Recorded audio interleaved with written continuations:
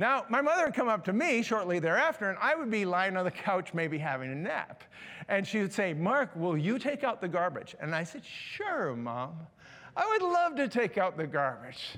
That would just thrill me to take out the garbage. She said, oh, Mark, you're the best son. And then I'd roll over and go back to sleep. And so then my brother, who went and took out the garbage, didn't get the credit for it. And later on, my mother would say, Mark, I just want to thank you for taking out the garbage. To which I'd say, you're welcome. And I've always been the favorite son. You know that, don't you?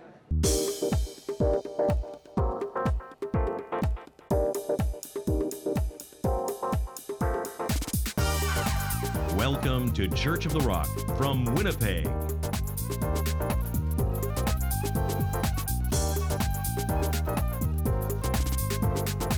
Stay tuned to this week's thought-provoking message from Pastor Mark Hughes.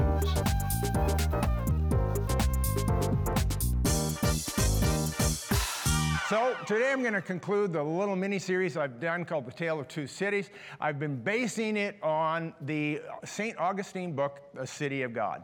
And of course, I'll remind you of the story in case you missed last week. In 410 AD, the Visigoths, they sacked Rome. They came in, they defeated the Roman Empire, and nobody could believe it. A bunch of, long-haired, crazy-eyed, tattooed hippies somehow defeat the Roman Empire. Nobody could believe it. And they came in, and they burned the city, and they raped the women, and they killed people, and they tortured people. And then to add insult to injury, they started telling the Roman people, oh, by the way, the reason the empire fell is because you embraced Christianity and you abandoned your pagan gods. And if you hadn't done that, that wouldn't have happened. St. Augustine, who of course was this incredible mind, this academic living in North Africa, part of the Roman Empire, he was incensed by this, and he decided to write a rebuttal. And he sat down and started writing, and over the next 13 years, he published 22 books. It was like Harry Potter, just one book after another.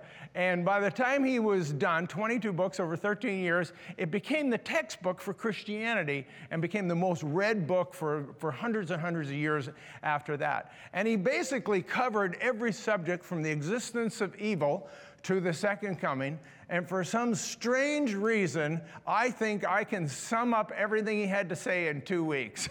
Who do I think I am? But nevertheless, that was what he was doing. And his main thesis was this. It was called a City of God, but it was really the tale of two cities. And the two cities were the heavenly city, which he called the City of God, and the earthly city, which we sometimes call the City of Man. And the fact was that we lived in this dynamic tension between these two worlds, that we are in the world but not of the world, and though we are residents or maybe even sojourners or pilgrims in this world, we're really citizens of heaven. So week one, we talked about that in the City of God, when we're living according to the principles of the City of God, we live by higher values. And so one of the things Augustine did was he chastised the Roman Christians for falling into the values of the world.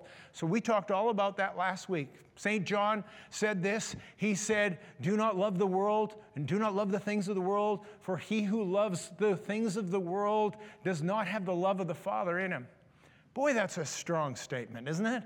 It's a crazy statement. And every one of us are pulled in to some level and some degree into this world. This world has a sparkle, it has an appeal, but we forget that it pales in comparison to heaven and what heaven is all about.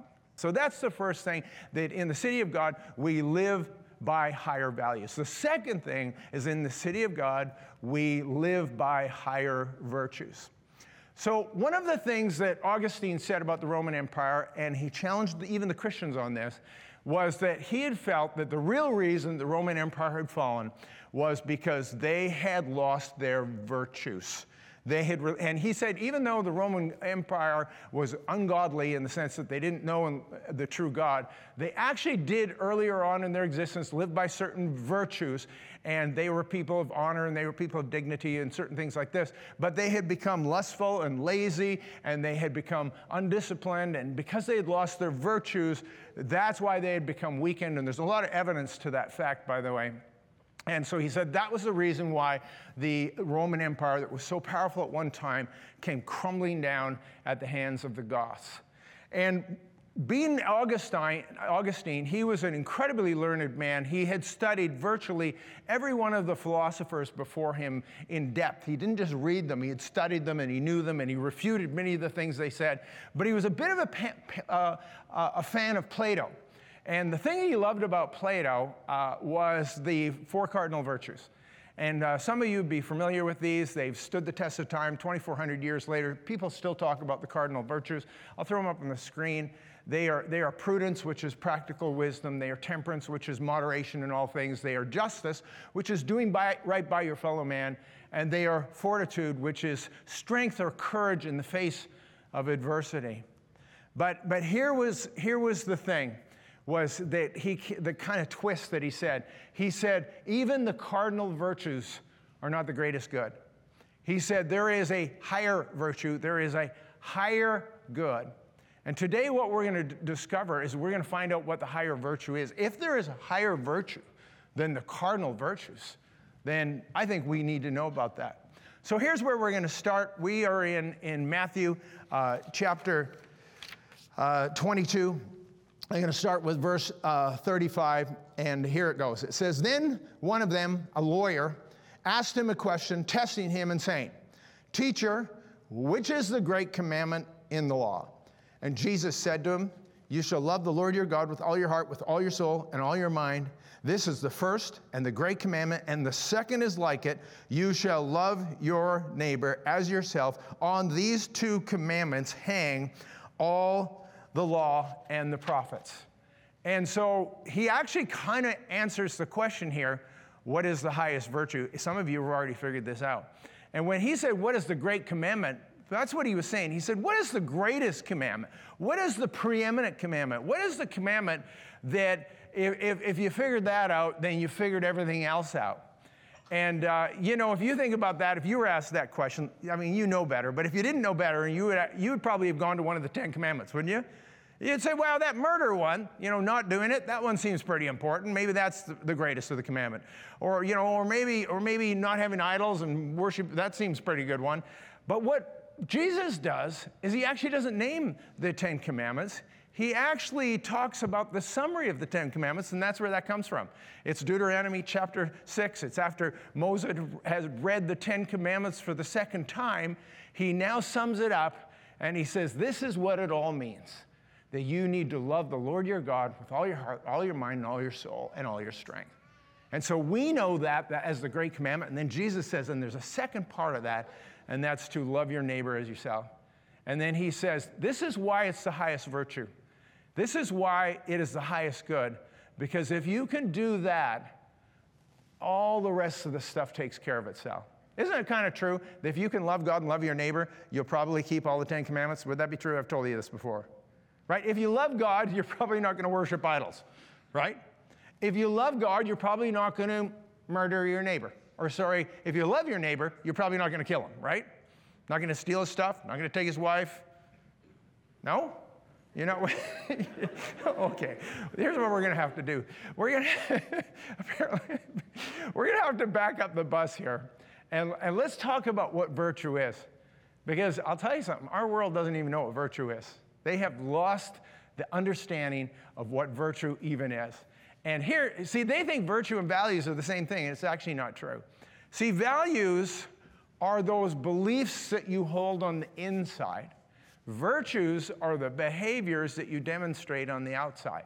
And so they're connected, right? Because your values, if they're true values, become your virtues. They become the things that you express on the outside.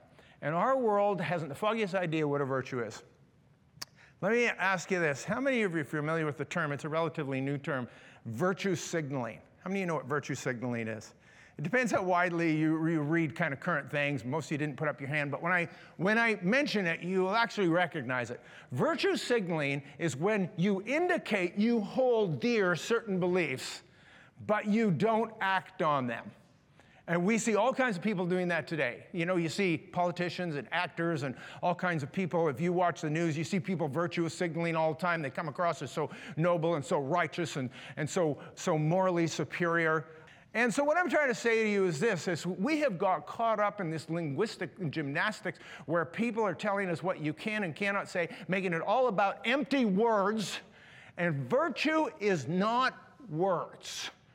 What virtue is actually action. And Jesus talked about this with the Pharisees, because the Pharisees were they were virtue signalers is what they were. They were out making it seem like they were doing this and doing that, and everything was for a show. And he looked at them and he says, "You're a bunch of whitewashed sepulchres." And he told them this parable. Do you remember the parable?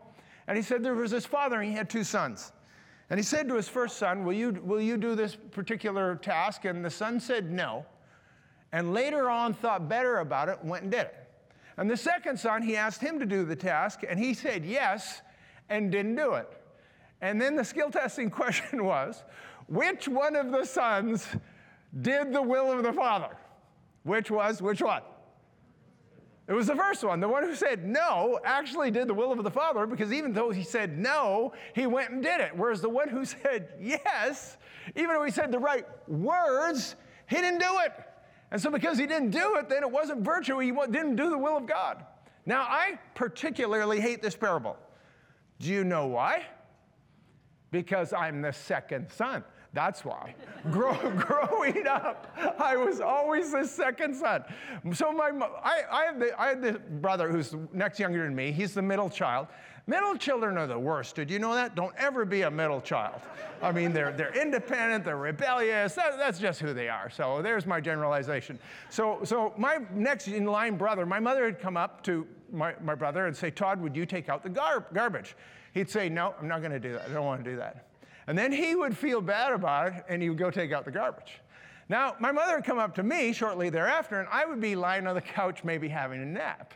And she would say, "Mark, will you take out the garbage?" And I said, "Sure, Mom.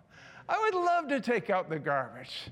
That would just thrill me to take out the garbage." She said, "Oh, Mark, you're the best son." And then I'd roll over and go back to sleep.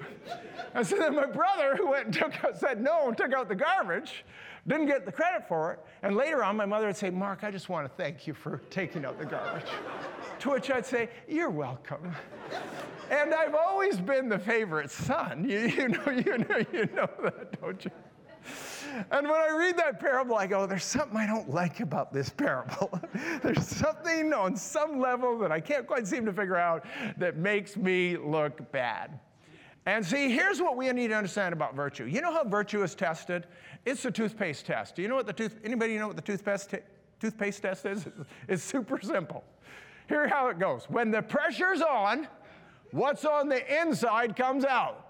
You do that every morning, don't you? And when the pressure's on the tube, what's on the inside, the toothpaste, comes out. And that's how values and virtues work together. When the pressure's... See, I don't care what you say your values are. We will discover what your values are when the pressure is on. And when you're in the pressure cooker. And when the pressure is on, we'll see what's on the inside. And you know what? During this global pandemic we've gone through, we saw what was on the inside of people. And when the pressure was on and when the squeeze got on, people were in a test, and what was really, truly who they were and their real virtues have come out during this time. So there's this amazing sermon that has been preached once on the mountain. It's called the Sermon on the Mount. And what Jesus' Sermon on the Mount is it is actually the interpretation of the Great Commandment, to love God and to love your neighbor as yourself, because it's a lot easier said than done. You say, well, I love God and I love my neighbor and so there I am. Well, you know, we're not sure you love God and love your neighbor until we see it in action, until we see it beginning to manifest itself in real life. And so Jesus gives us this extraordinary sermon that is so challenging, so counterintuitive, that if we're really honest with ourselves, very few of us can even do it. And actually, I'm in the process, some of you probably know this, and I'm in the process of writing a book about this. I'm not calling it the greater virtue, I'm calling it the greater perspective, and it's in my series, A Greater Purpose, A Greater Passion, A Greater Perspective, and it will be, for sure, the toughest of all the books because it's based on the secrets of the Sermon on the Mount, and I'm telling you, they take Christianity to a whole other level. So I'll give you a few examples here. So Jesus says, you have heard it say, an eye for an eye, tooth for a tooth. But I say to you, do not resist the evil person. If he slaps you on the right cheek, turn to him the other cheek as well. And if he takes away your tunic, give him your cloak as well. Here's my question for you. Do you know anybody who lives like that? I don't know anybody that lives like that. I know a few stories about it. I've done it a few times, didn't like it. There's people just don't live like that. We don't resist evil. If someone slaps us on the right cheek, we want to slap them back. We don't turn to them the left cheek. When someone steals something from us, we don't invite them back, give them more stuff. It's not how we live. This is such a challenging and such a higher virtue, it's beyond belief. There's one of my favorite stories about this, and it's a true story. It's about an Irish boxer. He's the boxing champion of Ireland, and he came to Christ. He became a street preacher, and he was out in the street preaching one day, and some guy comes up to him on the street and sucker punches him right on the cheek. He reels like this. He said, you got another one coming to you? Hit me on that side. So the guy sucker punches him on the left cheek, and then this Irish boxing champion turned preacher proceeded to beat the living tar out of this guy. Left him lying on the ground. The crowd that was gathered that day was absolutely aghast, and he turned to the crowd and he said, Jesus said to turn the other cheek, and beyond that he gave no further instructions. That's a good one. So I'll give you another example. This one is maybe a little bit more accessible because he says, you have heard it said, you shall not murder. But I say to you, if you are angry at your brother without cause, you are in judgment, in risk of judgment. So he says, you've heard it said, this one's easy for us because we always think, I'm doing pretty good in life. I'm a pretty moral guy because I haven't killed anybody. How many of you have never killed anybody? Just curious. I'm curious why so many of you don't have your hands up. Does that mean that 30% of the room didn't put up your hand means you've murdered somebody? No. So we think we're pretty righteous. We think, I've never murdered anybody. I'm doing pretty good. No, you aren't. Jesus says, you've heard it said, you shall not murder. He says, big deal. I am saying to you, if you are angry at your brother, you're in danger of judgment. And what he's saying, look it's one thing not to murder them. Yeah, good for you. But if you're mad at them, if you hate them, if you're holding resentment and bitterness against them, you're not such a great person. And this is a challenging thing for us because the scripture says this, that if you will not forgive your brother, neither what? Who knows the rest of it? Neither will your Father in heaven forgive you. This is pretty important stuff. And that's why he's saying this. He says, you've got to understand something, that you need to be willing to forgive people. So I want to tell you my toothpaste test on this one. You want to hear it? I'm going to tell you whether you want to hear it or not. So I'm at this conference, and I'm sitting in the back row, and when you're in the back row, you can do whatever you want. So I was sitting in the back row, and I'm leaning back like this, sitting in the chair, and I was listening. It was pretty good. And it was in a particular building I worked in, and there was he didn't work directly with me, but he also worked in the building, and he was walking along behind me, in the corridor behind me, and he saw me sitting there leaning back like this, and don't ask me why he did this, but he walked up to me, and he took his finger like this, and he went like this, whack, and he smacked the back of my earlobe, and he just hit it just right, and it really hurt. And I didn't know who had smacked me, and just all of a sudden it went like this. I turned around, I saw him, I took a big swing at him like this, and I missed him. He reeled back like this. And he walked away laughing and pointing at me, and I'm sitting there, ticked right off. I'm ticked right off. No, I'm no longer listening. I'm no longer listening to things. You know what I'm doing now? What am I doing? Yes, I'm planning my revenge. That's what I'm doing. So I'm thinking of all the things I could do. I'm thinking I could go, I could, maybe when he's in the bathroom or something, I'll give him a wedgie. I was thinking all kinds of like horrible things. And I was thinking about the worst thing. 20 minutes, my brain is racing like this. All I can think about is retaliation and revenge the whole time. I've completely blocked out the speaker. And then I hear the speaker preaching on this verse, the Sermon on the Mount, say, and if you're angry against your brother, you're in danger of judgment. What? I felt like he was speaking right to me. And then I realized something. I was violating a principle that I'd lived by for years, and I still live by today, and you all know it, and it goes like this, that I have made a determination that I'm going to forgive everybody. All the time. You know that. I'm going to forgive everybody all the time. And I thought, I'm not forgiving everybody all the time. I am mad at him. And you know how long that sting lasted on my ear? Like 3 seconds. It hurt for 3 seconds and it was gone. There is no permanent damage. Look how pretty that ear is. And so anyway, I decided I had to make it up to him. I thought, I can't have this attitude towards him. So the next week, I took him out for lunch and bought him lunch. We had a nice visit. And you know what? I never brought up the ear. Because if I bring up the ear, how can I win that? If I bring up the ear, then I haven't really let it go, have I? So the best thing, I could have brought it up. I thought, I'm just leaving it. I'm gonna be the bigger man. I'm gonna get over this. So I never brought it up. Never told him I was mad about it. We never talked about it. So then he moved away to another city. Hadn't seen him for like 8 years. It was 10 years after the event, and I decided, for whatever reason, to tell this story. And I told it in a sermon. And it went on air. He was living in Toronto. He was watching our show. He heard the story, and he knew it was him. And he phoned me up on Monday morning. He said, hey, Mark, it's Mike calling from Toronto. He says, just wanted to apologize for flicking your ear 10 years ago.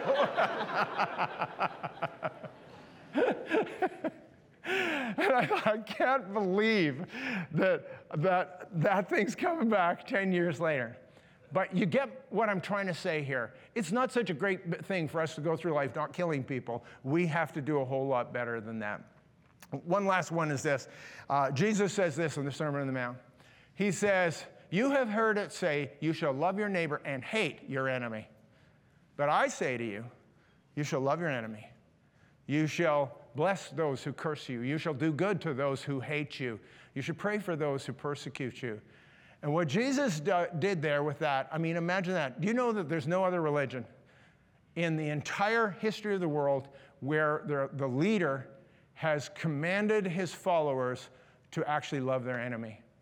And this is at such a level that when we think about this, it is such a hard thing for us to do. We know how to love our neighbor and to hate our enemy. We're not very good at loving our enemy, but Jesus says that's where we need to go. The first thing is this, that in the city of God we live by higher values. The second thing is in the city of God we live by higher virtues. And the final thing, and I'll just take a couple moments on this. The last and the final thing is this, and in the city of God we live towards a higher victory. And one of the things that Augustine chastised the Roman Christians about was that they didn't understand, they couldn't figure out why they were suffering and why they had gone through this, and they thought God had abandoned them. And he was really clear on them that they had to stop living for the temporal victories of this life. And he says, you're going to suffer in this world. That's just the way it is. And you need to remember that the suffering in this world for a Christian is different than the suffering in this world for a non-Christian. This is what he wrote. I'll throw it up on the screen and I'll read it. These are the words of Augustine from the City of God. Wherefore, though good and bad men suffer alike, we must not suppose that there is no difference between the men themselves. For as the same fire causes gold to glow brightly and chaff to smoke, so the same violence of affliction proves, purges, clarifies the good, but damns, ruins, and exterminates the wicked.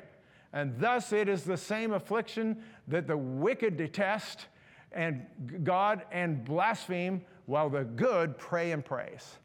And what he is saying is that we have a completely different response to affliction than the world does. And he says that, that God brings the rain and upon the just and the unjust alike, and it's also true for calamity. And probably many of you know that when we went through a global pandemic, everybody went through it. The Christian and the non-Christian. And really it became the toothpaste test for us and was to determine what kind of virtues and what kind of values do we have. And what Paul says is this light affliction, which is but for a moment, is working out a far greater eternal way to glory. And we seem to forget this simple principle that because we are sojourners in the earth, we might suffer a little bit on earth, and it's working towards a much greater victory, a much greater reward, and that everything on this earth, no matter how difficult and challenging it is preparing us for the next world, that the victory is so far above everything in this world it doesn't matter, and that we need to quit lamenting a few small temporal losses in life. I know that losses are important, and I know we grieve over these things, and I know they hurt us, but if we make them final and the last thing, we've missed the whole point. So I'm going to give you a little illustration about this. Any chess fans in the room? The game of chess. Any chess fans? Few chess fans in the room? Then you will know this. You will know that just recently Magnus Carlsen, the Grandmaster, the 31-year-old Norwegian, has won the World Chess Championship for the 5th time. He's only 31 years old. Here it is. Here's his record. He just keeps winning. He just keeps winning. This guy has a mind that is so extraordinary and uncommon. He had on one occasion, he challenged 70 people to a chess match, and he played 70 boards simultaneously. And here's the picture of it. They were men, they were women, they were children. They were some very, very good players. There were some amateurs. Anybody who wanted in could get in. And he just went down the line. It took him 6 hours. He went down the line playing 70 boards at once. You had all the time in the world to make your move, and he would come around and he would just make the move, make the move, make the move. He did that for 6 hours. When it was all done, he beat 68 of them. It was actually a draw and a win. One guy won. One-on-one, there's no way this guy could have possibly beaten him. The way this man's mind works is not even human, really. So anyway, the recent battle was between him, here's a picture of it, between him and the young Russian who goes by Nepo. That's the short form of his name. And Magnus Carlsen did something that was so uncommon. What he did in game 1 and game 2 was he went out and he actually started sacrificing players with no material gain right off the hop. And people couldn't figure out what he was doing. And former Grandmaster Garry Kasparov says, I don't know what he's doing. What is he doing? Losing these players at the beginning of the game. And what he was doing, he was losing battles early on to set himself up in the end game to win. And he was able, in one game, it took him 20 moves to regain his material. But in the end, he did. And of course, he emerged from this series as the champion. The chess world looked at it and said, there's never been a person who can think this far ahead. There's never a person that could see how they could actually lose in the opening only to win in the end game. Topalov, one of the grandmasters, they asked him this. He said, how does he do this? He says, you'll have to ask him. I don't know. He says, if you ask me, he should donate his brain to science. And here's the thing I want you to understand, is God knows the beginning from the end. Do you think he doesn't know that we lose a few battles along the way? Does the scripture not say that we're going to have some trouble in this world? But what it tells us is that we need to take it with a good attitude, understanding that in the end we win. What did Jesus say? You will have tribulation in this world. But what? Be of good cheer, for I have overcome the world. What did James say? James said, count it all joy when you fall into various trials. Why would I count it all joy? Because you're going to lose a few battles along the way, but we are full of joy and full of excitement because we know in the end we win. And that's why Paul says that in all things we are more than conquerors. Why? Because all things work together for good to those who love the Lord and are called according to his purpose. Yes, you're going to lose a few battles along the way. Yes, you're not always going to be a winner. Why do we think that we're always going to have victories in earth? We are going to lose some battles. Every one of us is going to suffer some affliction here on the earth, but we don't worry about it because the final victory is ours. We are on our way to heaven. We are on our way to the greater victory, and that's why the Scripture so clearly says, if God be for us, who can be against us? Because greater is He who is in us than he that is in the world. People, we are citizens of the city of God, and the greater victory is ours. Let's stand together. If you'd like a booklet to help you understand more about God's gift of forgiveness and reconciliation through Jesus Christ, please contact us, and we'd be happy to send you a free copy of the Book of Hope. Visit our website at www.churchoftherock.ca. Thank you for watching, and God bless you.